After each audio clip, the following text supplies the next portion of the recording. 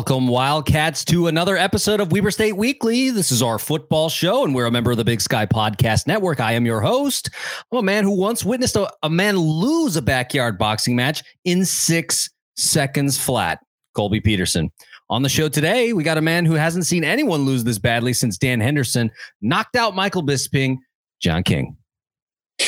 If you haven't ever seen it before and you're a boxing or UFC fan, I highly suggest going to YouTube after the show ends. Don't do it right now, but go to YouTube, type in Dan Henderson knocks out Michael Bisping, and just bask in its glory. It's the best knockout that I've ever seen in the history of combat sports. It's even better because, back in the day, I used to be a huge fan of the reality show, The Ultimate Fighter, which was how people qualified to get on to, get contracts with the UFC. And, the whole lead up to UFC 100 was Dan Henderson and Michael Bisping going back and forth because they were the coaches on the Ultimate Fighter. And as is tradition, the coaches always fight at the end of the season. And Michael Bisping had said some some nasty things about Dan Henderson's wife and all these things. So going into the fight, I was definitely Team Henderson. And that was one of the most rewarding experiences I've ever had watching sports in my entire life. And keep in mind, a couple of John's teams have won championships, so that's saying something. Yes, it is. All right, on today's show, we got a game recap for you folks. We're going to wrap up the Beehive Bowl, last one for what could be a while. So we're going to talk a little bit about the Weber State drubbing of Southern Utah down in Cedar City over the weekend. And then I've got a game for John. We're playing Fact or Whack. I've got some facts, maybe not facts. We'll have to see. Prepare for John King. Let's see if he can smell a rat. So before we get into that, I want to encourage everyone, if you haven't already, please subscribe to the show. Whether that's on Apple Podcasts, Spotify, Stitcher. You can also see these videos on YouTube. So subscribe to any of those places where you want to get Weber State Weekly content. We're also on social media. You can follow us on Instagram, Twitter, or Facebook. Twitter is one of the best places to hit us on, especially on game day. Hoops is getting started. We played Duquesne tonight, won that game in Pittsburgh. So we'll be talking a lot more hoops as the time goes on, as football and volleyball are winding down. And then we've got a Patreon. Go to patreon.com/Weber State Weekly. You can become one of our patrons. Get into our game day chat on Slack, which is a good time. Got some folks in there chatting about the game as it happens. And sometimes those folks are at the game, especially on those road games. So Weber State, patreon.com/Weber State Weekly to check that out. Become a patron, support the work we do.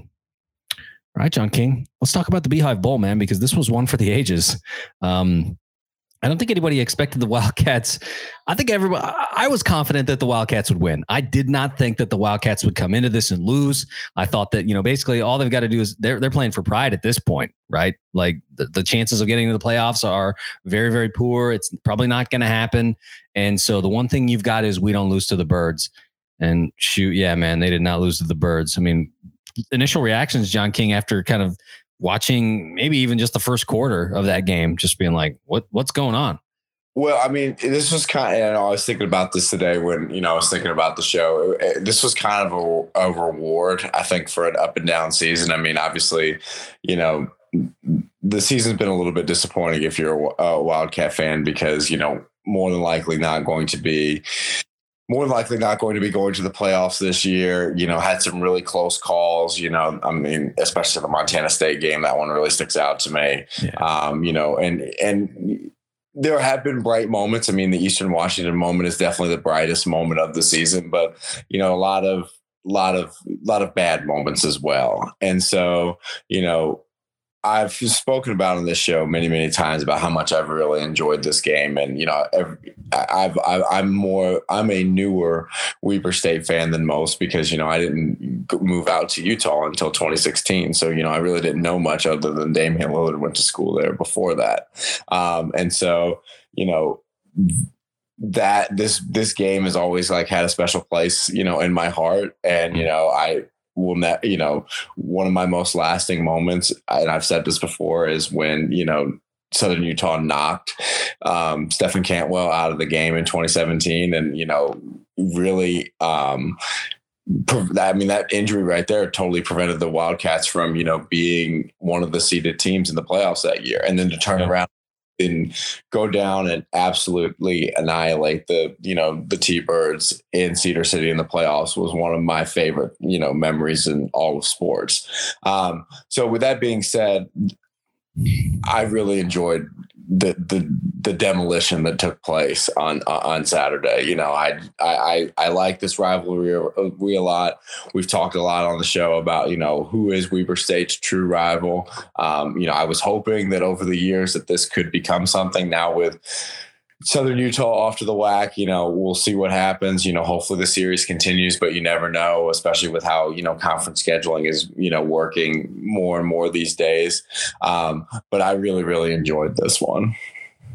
Yeah, I think that you're right, John, especially maybe a little bit sad, I think, in some ways, that when Southern Utah announced that they would be going to the WAC, that their president sort of said, yeah, we don't really see, Weber doesn't see us as a rival the way that we see them. And that was sort of, disappointing words to hear, because I think for Weber State fans, like you said, John, who have been paying attention for the last, 5-6 years, it is a rivalry with the T-Birds. We always want to beat the T-Birds. And that game against the T-Birds in 2017 at Stewart Stadium, where Stephen Cantwell goes down in the second quarter and the Wildcats end up losing, that was sort of like a galvanizing moment in the rivalry, because the year before, the T-Birds had felt that the Wildcats got lucky and had won. I can't remember how many points they scored in the fourth quarter unanswered, and ended up winning by 1 or something like that in 2016. And then they come back and they say, okay, leave no doubt they're going to come up to Ogden, and they do win that game. And then there was a lot of talk the rest of the season, and especially leading up to that second round of the playoffs that year, that Southern Utah was the true champion, and that the Wildcats were carpetbaggers because of the shared championship and the same record. And then, like you said, John, Wildcats go down there and absolutely annihilate the Birds, and they haven't been the same since. It's been all Weber ever since. And even when the Wildcats have struggled, like in the spring, they still take care of business. And man, they took care of business on Saturday. And so when all they had to play for was pride, plenty of pride to go around, they really handled business. And I'd love to see it as well. So I want to talk now a little bit about some stats. I mean, there's a lot to like in this one, John. Obviously, when you beat a team 62-0 and they're your rival, that feels really, really good. So I thought that I would just kind of pick through and find certain stats that stuck out to me, and especially kind of the narrative that we have put out there, that has been out there all season, about Wildcats have struggled to get turnovers. Wildcats have not been able to win the turnover battle like they normally do in previous years, and that has caused problems, I think, in terms of flipping the field and giving them opportunities to score. Not the case in this one. T-Birds commit 4 turnovers, 3 interceptions by Justin Miller, who is, I think, a good quarterback, but just had a terrible game. No turnovers for the Wildcats. Why do you think, John King, that they were able to punish Justin Miller with 3 interceptions in a way that they hadn't really punished other quarterbacks in the Big Sky in all these previous games? Well, I think it comes down to creating havoc in the backfield, which, if you look at the statistics from this game, I mean, two stats really stick out. I mean, I believe we had 9 tackles for losses, which, was a huge number. And that just, credit to the defensive line and, the front 7 for being able to put that together. But then the other thing too is that, you got 3 sacks to go along with that as well. And when you're getting home to the quarterback, I mean, that's something that's been, I feel has been missing throughout this season. And, I think that Weber State really reaped the benefits of, unsettling the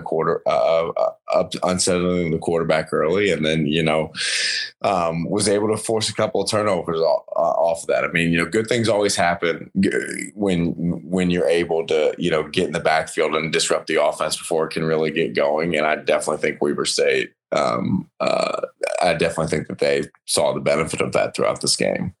Yeah, because, I mean, in addition to the 3 picks, there were 3 fumbles. One of those was lost by the T-Birds, but just causing problems, just getting hands on balls. And like you said, John, even though Justin Miller was only sacked once, and then his backup, Roy High product, Tyler Skidmore, was I think sacked twice, which one of those was the last play of the game. Zeke Birch got to him and, brought him down for the last play of the game, essentially.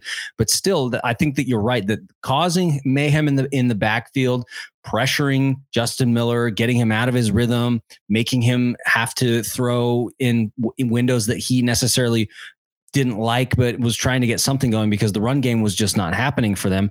I have to check really quickly, but I think they only ran for, 15 yards. Yeah, 55 yards. And so, 15 yards. Yeah, my bad. Yeah, 15 yards, right? And so that's net. And so it's just like absolute disaster of a run game. And so all you have is to throw, and you've got the secondary who we've talked about all season as being very talented and very skilled out there waiting for opportunities. And they got them. They got opportunities to bring the ball down, and it just caused all kinds of problems, because another thing to note is every single time that SUU turned the ball over, the Wildcats scored every time. Well, we spoke a little bit about the front seven earlier, but I mean, that number, allowing 15 net rushing yards for an entire game. I mean, it doesn't matter who you're playing. That's an extremely, that's just a great performance. That's just a great performance all around. And so, when you're able to make a team that, that one dimensional and be like, okay, well, you can hand the ball off, because when you hand the ball off, we are absolutely dominating that phase of the game. Well, I mean, that makes things a lot easier when you only have to defend one portion of the offense. And that was definitely something that the T-Birds did not have the luxury of. Yeah. A couple other things that stood out to me, John King, and I kind of wanted to get your take. You, on the opposite side of that, you talked about the fact that the T-Birds did not run the ball well at all against the Wildcat front seven. Like you said, netting only 15 yards, but on the reverse side, the Wildcats ran the ball extremely well, 220 yards on their side. It feels like when the Wildcats are able to run the ball, it's the secret to their success. When they're running the ball well, they win. It worked well against SUU. Other games where they hadn't been able to run the ball as well, to be frank, they didn't run the ball super well against Portland State. There was a lot of quarterback runs and packages for Creighton Cooper to run the ball, but in terms of the running backs running the ball that day, they really didn't, and the Wildcats lose that game. So it feels like this running is the secret to their success. And if they don't rush the ball, the Wildcats are in trouble of losing. Next week, Northern Colorado will be the final game of the season at Stewart Stadium, which has been not a great place for the Wildcats this season, surprisingly, after so many years of it being an absolute fortress, a difficult place to win. But Northern Colorado comes in ranked 9th in the conference for run defense. I mean, John, how do you take this? Do you think that the Wildcats continue this pattern and say, you know what? We're going to run the ball down their throats and it's going to open up the offense? We thought that they would do it against Portland State, but it wasn't the case.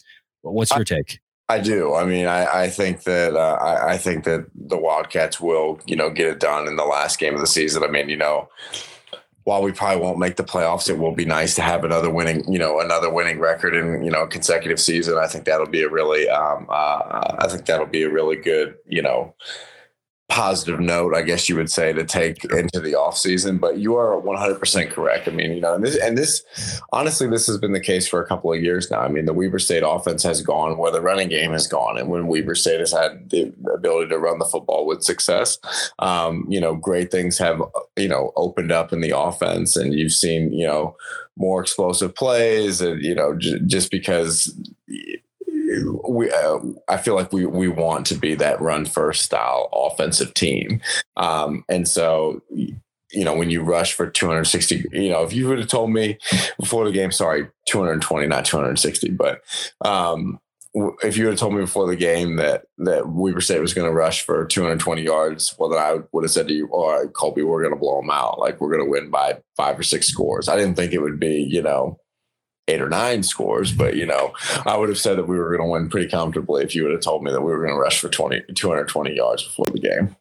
Yeah, absolutely right. Because I think about, in stark contrast to that, the main game in 2018, Wildcats not able to run the ball that day, cold day in Ogden in December, and then they're forced to throw the ball, and the main pass rush is pretty elite and just not able to get anything else going. And so I think you're right, John, that if the Wildcats are up there and they're running for 150 plus yards in a game, there's a very good chance that they win that game, because like you mentioned, it just opens up the field to so many other things. It makes the defense stay honest. They have to load the box to stop the run, opens up opportunities in the pass game. Guys can come across the middle without fear, and good things can happen. So I think that I would think that the Wildcats would do more of that against Northern Colorado over the next weekend on Saturday. I don't think that. I mean, right now, Northern Colorado is, it is the first year of head coach Ed McCaffrey. He's working through some things. They have the absolute worst defense or worst offense in the conference. And I just don't see them at 9 in the conference stopping the run. And so if it's a strength, hopefully the Wildcats will capitalize on that in ways that they haven't and finish the season strong with a dub. So now, John, I want to talk about talk a little bit more about the offense, because obviously it's the key factor here. Of course, the defense pitches a shutout, 62-0. That's something to be talked about. But the offense has been the struggle all season, and so I wanted to keep with that theme and talk about Rashid Shaheed, because he only had 3 catches, but 125 yards in those catches. They were some big plays along with a touchdown. It's almost a bummer to kind of see him kind of hit his stride for big plays toward the end of his senior season. And it feels like he's really starting to build some chemistry with freshman quarterback Bronson Barron.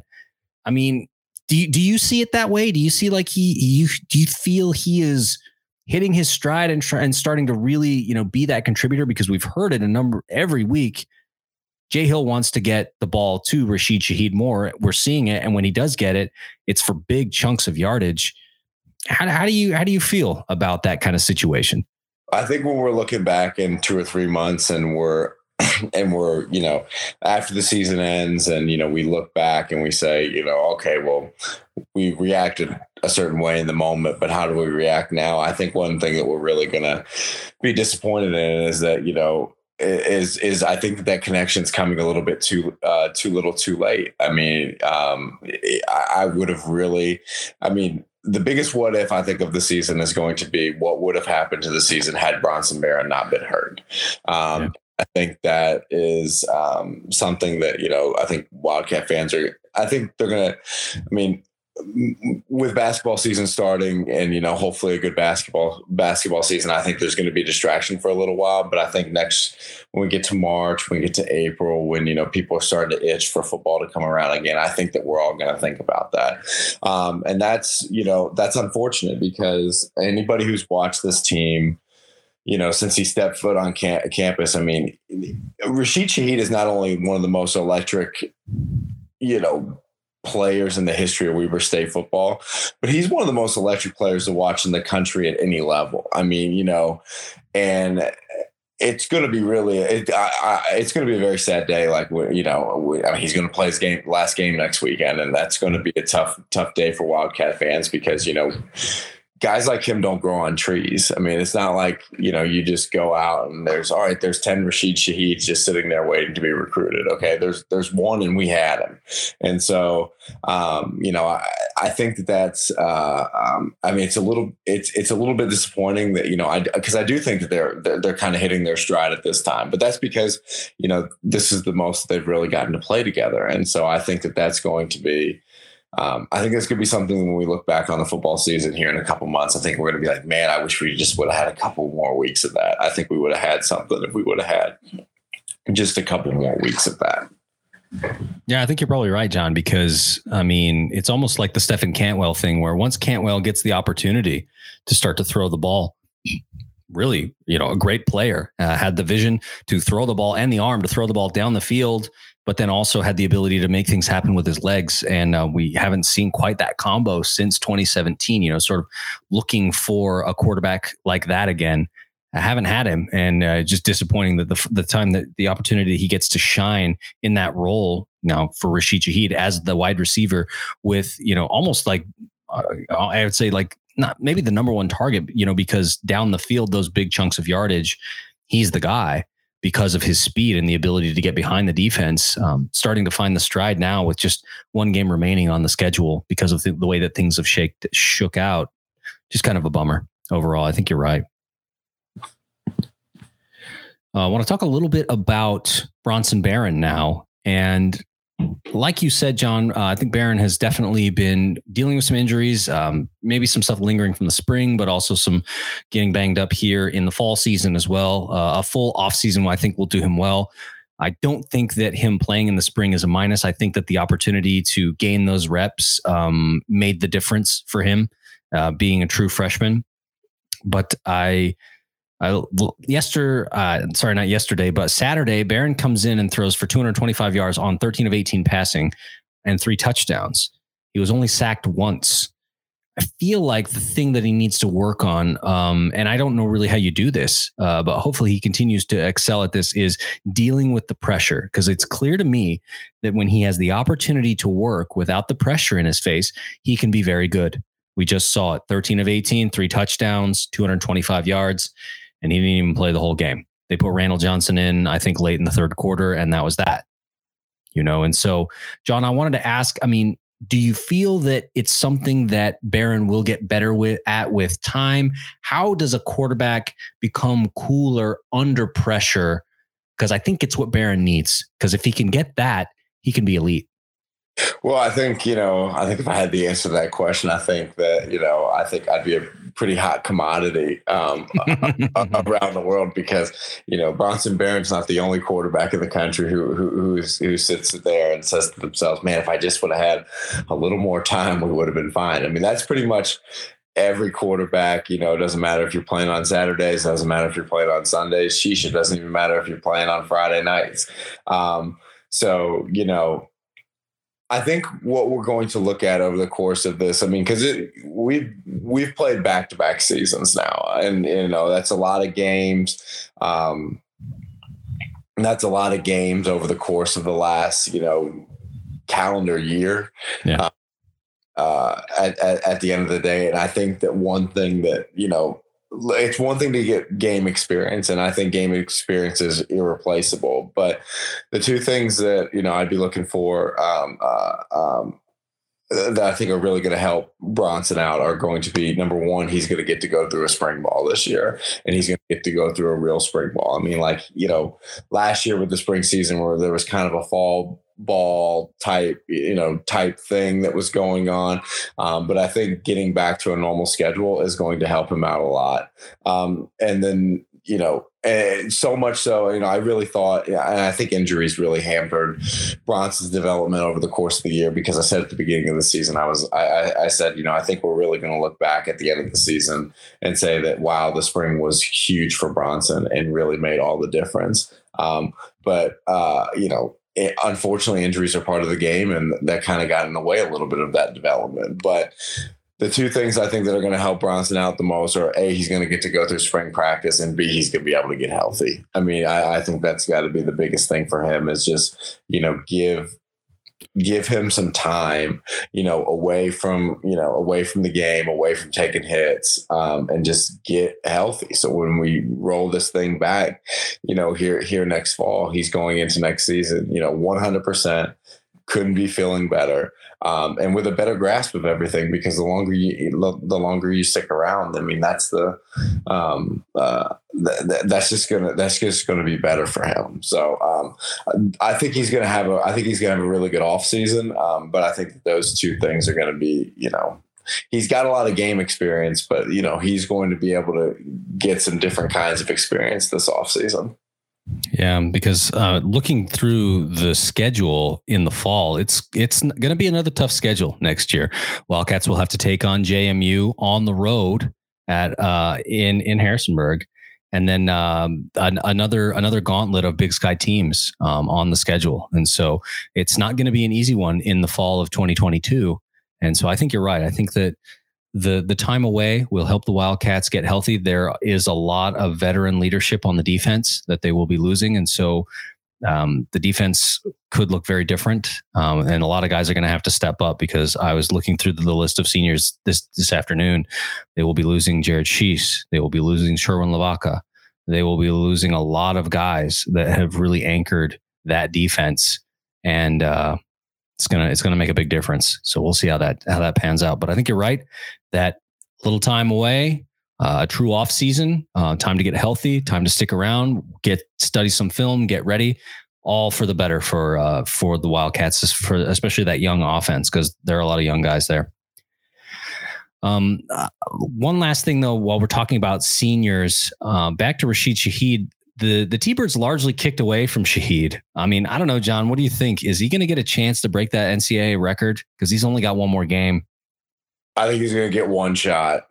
And if I think they'll kick to him maybe one time, whether that'll be, I don't know when that's going to be, but I think he's going to get one shot at it. And, whether he is able to take it or whether that works out. But, it's been with the offensive struggles over the course of the year, one of the biggest consistent, things, especially over the last couple of years, on the offensive side of the ball, if you consider this offense, have been Rashid Shaheed's kick returns. Yeah. And so, kicking away from him or not giving him the ability to do that, I mean, that does take a decent amount away from, how Weber State gets good field position. And so I think he'll get one shot at it. And I really hope that he, can make the most of it, because I think it'd be a really awesome record to break. But I do think he will get one chance. I don't think he'll get any more than that. Yeah, I was going to say, kind of on the bright side of this situation is obviously anybody who's a fan of the Weber State Wildcats, and maybe some people who aren't, they want to see Rashid Shaheed break the record. He's a good kid, class act. I mean, they want to see him get a chance to break the record. But on the flip side, a lot of these kicks, away from Rashid Shaheed have gone to Hayes Hadley. And I think that there's an opportunity for him to kind of get a few more reps here in this season and start to, get comfortable with being what Rashid Shaheed has been for the Wildcats for the last 5 years, right? He has been a weapon, and giving Hayes Hadley the opportunity to kind of see that in person and get some of those reps while Shaheed is on the field and take some of that special teams coaching from a veteran leader like himself. Man, I mean, that's worth something. So I guess it can't be all bad, the fact that he hasn't broken the record yet. I mean, he's tied right now. That's not nothing. But good opportunity for Hayes Hadley to kind of see how it's done. And one more shot, like you said, I think you're right. He'll probably get one more shot to break the record, because if he starts getting chunks of yardage, they're going to stop kicking him and say, nope, we ain't doing that anymore. John, last thing I wanted to talk about were a couple of guys that haven't gotten their name called a lot on this podcast, but I wanted to shout out because we talked about the run game. And this year, the run game has been, like we said, a key to success for the Wildcats. And so 2 seniors that we wanted to talk a little bit about, Dave Jones and Clay Moss. They'll be playing their last games as Weber State Wildcats this weekend. And man, they got a lot of work. I mean, who do you think takes their place in those situations? Because Clay Moss, fullback, guy who can come through and block. I mean, looking at the roster as it's constructed now, who's going to take the place of a Dave Jones or a Clay Moss? Honestly, no idea.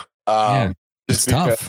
I think that's a tough question. I mean, I think you look at this game, and this was truly a running back by committee, game.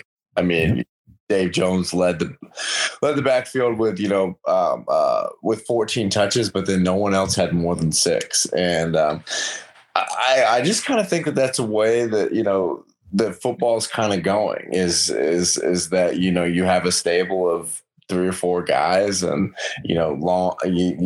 other than, I don't think that there's going to, I think when we look at the team, the roster next year, I think we're going to, and we look through those first couple box scores, I think that you're going to see more of a running back by committee approach. And, I said going into the season that, I thought this was our most talented group. I still think that there's a lot of talent in that room. For sure. And so I just, I don't know who's going to replace Dave Jones and Clay Moss, to be honest. That would be something that will definitely be a storyline, though, going in to next season, is how the running back touches are handled. Like, I do think that's going to be I think that's going to be one of the biggest early season storylines. Like, when we start, our preview and our prep for next year's season, I think that's going to be, because that's good. I mean, as we said earlier, that controls so much of this offense. I mean, being able to consistently run the football and find success on the ground, like it's a big deal to Weber State. And so, I think that's going to be a big time storyline that we're looking at,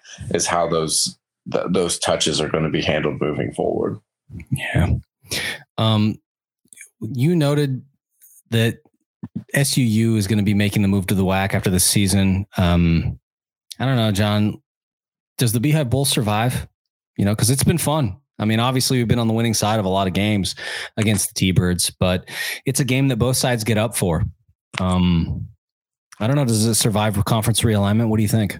I hope so. And, I think I've said this before on the podcast. If I haven't said it before on the podcast, I went to Syracuse University. That's my alma mater for undergrad.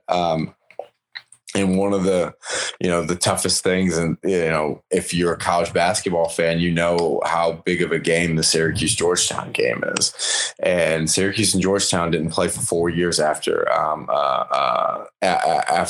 Syracuse left the Big East. And if you would have said that to alumni at the time, they would have said you're crazy, because they would have been like, that's one of the biggest games of the college basketball season, and you're just going to stop playing it. And that's just how conference realignment has, change things up. And so I love this game. Like, I think it has potential, and I think it has had potential to become a really, really good rivalry game. And I think that that Southern Utah is the most, when we've had that conversation, who is Weber State's rival? I think that Southern Utah is, could be that main rival.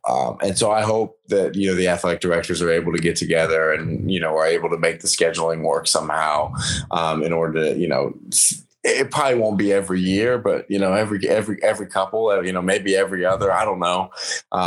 Because I would like to see it survive. But I will say, I do think that with the trends in college football of scheduling more conference games and, really taking away the non-conference schedule, like, that's something that will worry me over the next couple of years, because, Weber State, we want to, and we're going to want to schedule in the limited non-conference games we can schedule. We're going to want to schedule resume builders. And, is Southern Utah always going to be a resume builder? Well, I don't have the answer to that question, but, I really do hope that this game makes it through the conference realignment. Yeah, because there's a history of rivalry games living beyond conference realignment. We see it with Florida and Florida State. They still play each other every year on rivalry weekend. Even within the state, we've seen Brigham Young and Utah continue to figure out a way to make it work. Not every year, but most years it still happens, and likely to continue. So I agree with you, John. I think hopefully the ADs find a way to make this game continue. I personally think we need a better trophy. There's no trophy for this game, which I think is part of this, right? Like, it's why it's so maybe easy for it to go away. Because if you've got a trophy, like, I look at some of the old Big Sky rivalries like Montana, Idaho, and of course we've got Cat Grizz coming up this weekend, Brawl of the Wild. If you've seen that trophy, that thing is massive. Like, guys got to hold it on their shoulder. It's just crazy big. But I think that that's maybe a part of this too, is that this thing needs a trophy. And if it's going to survive, because, like, think about this. SUU NAU has a trophy. They have a trophy, but we don't. The Beehive Bowl doesn't have a trophy. That's crazy. That's so crazy. Yeah. And so, and I guess one additional point I wanted to make is, is that, maybe this is something that, the state legislators can help us out with a little bit, because, we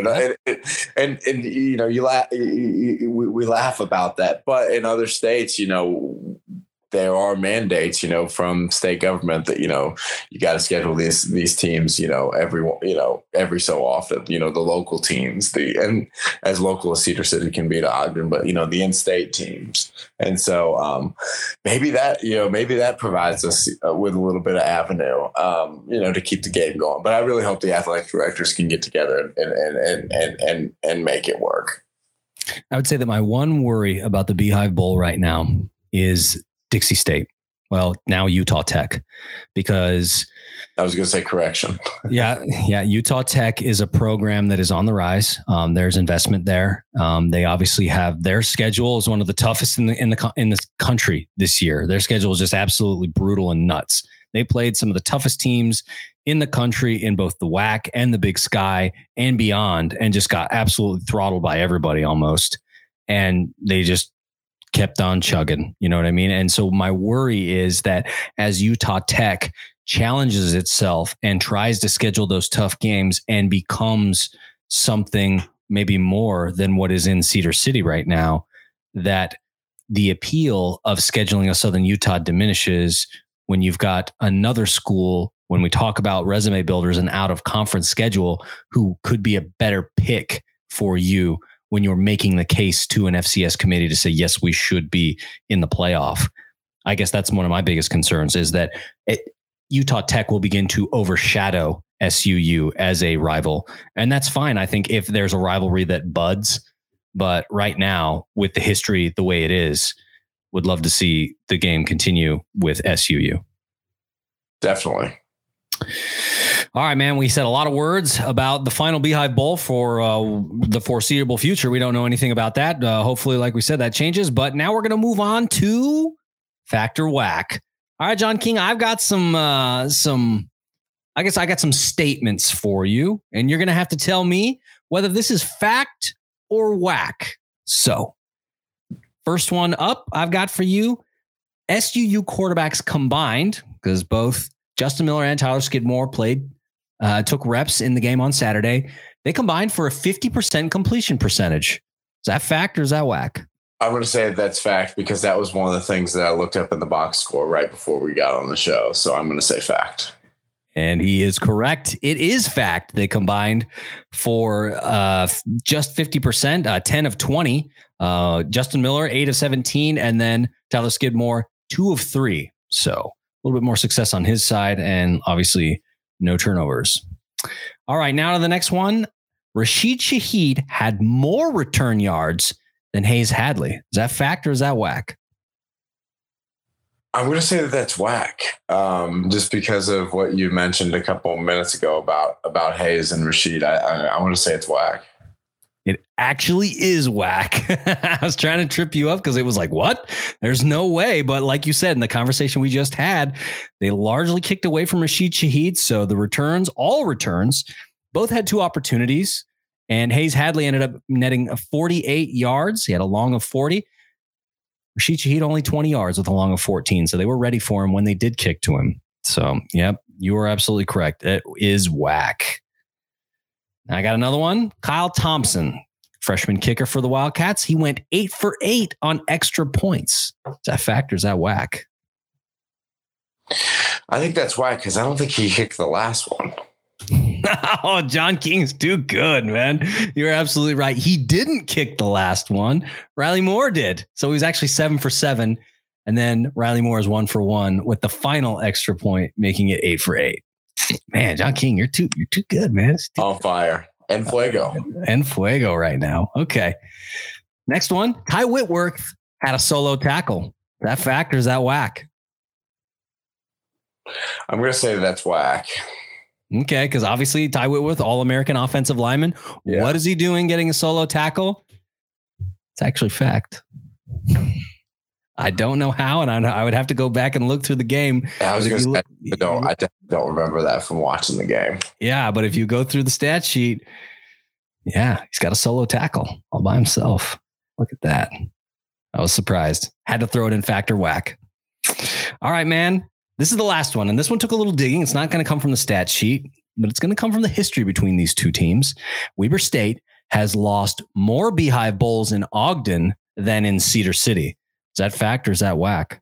So I'm going to say that's fact, because I remember somebody saying to me at some point that, like, because there were so many years that went back and forth where we would win in Cedar City and then they would win in Ogden. And so because of that, I'm going to say that is fact. Man, John King, too good.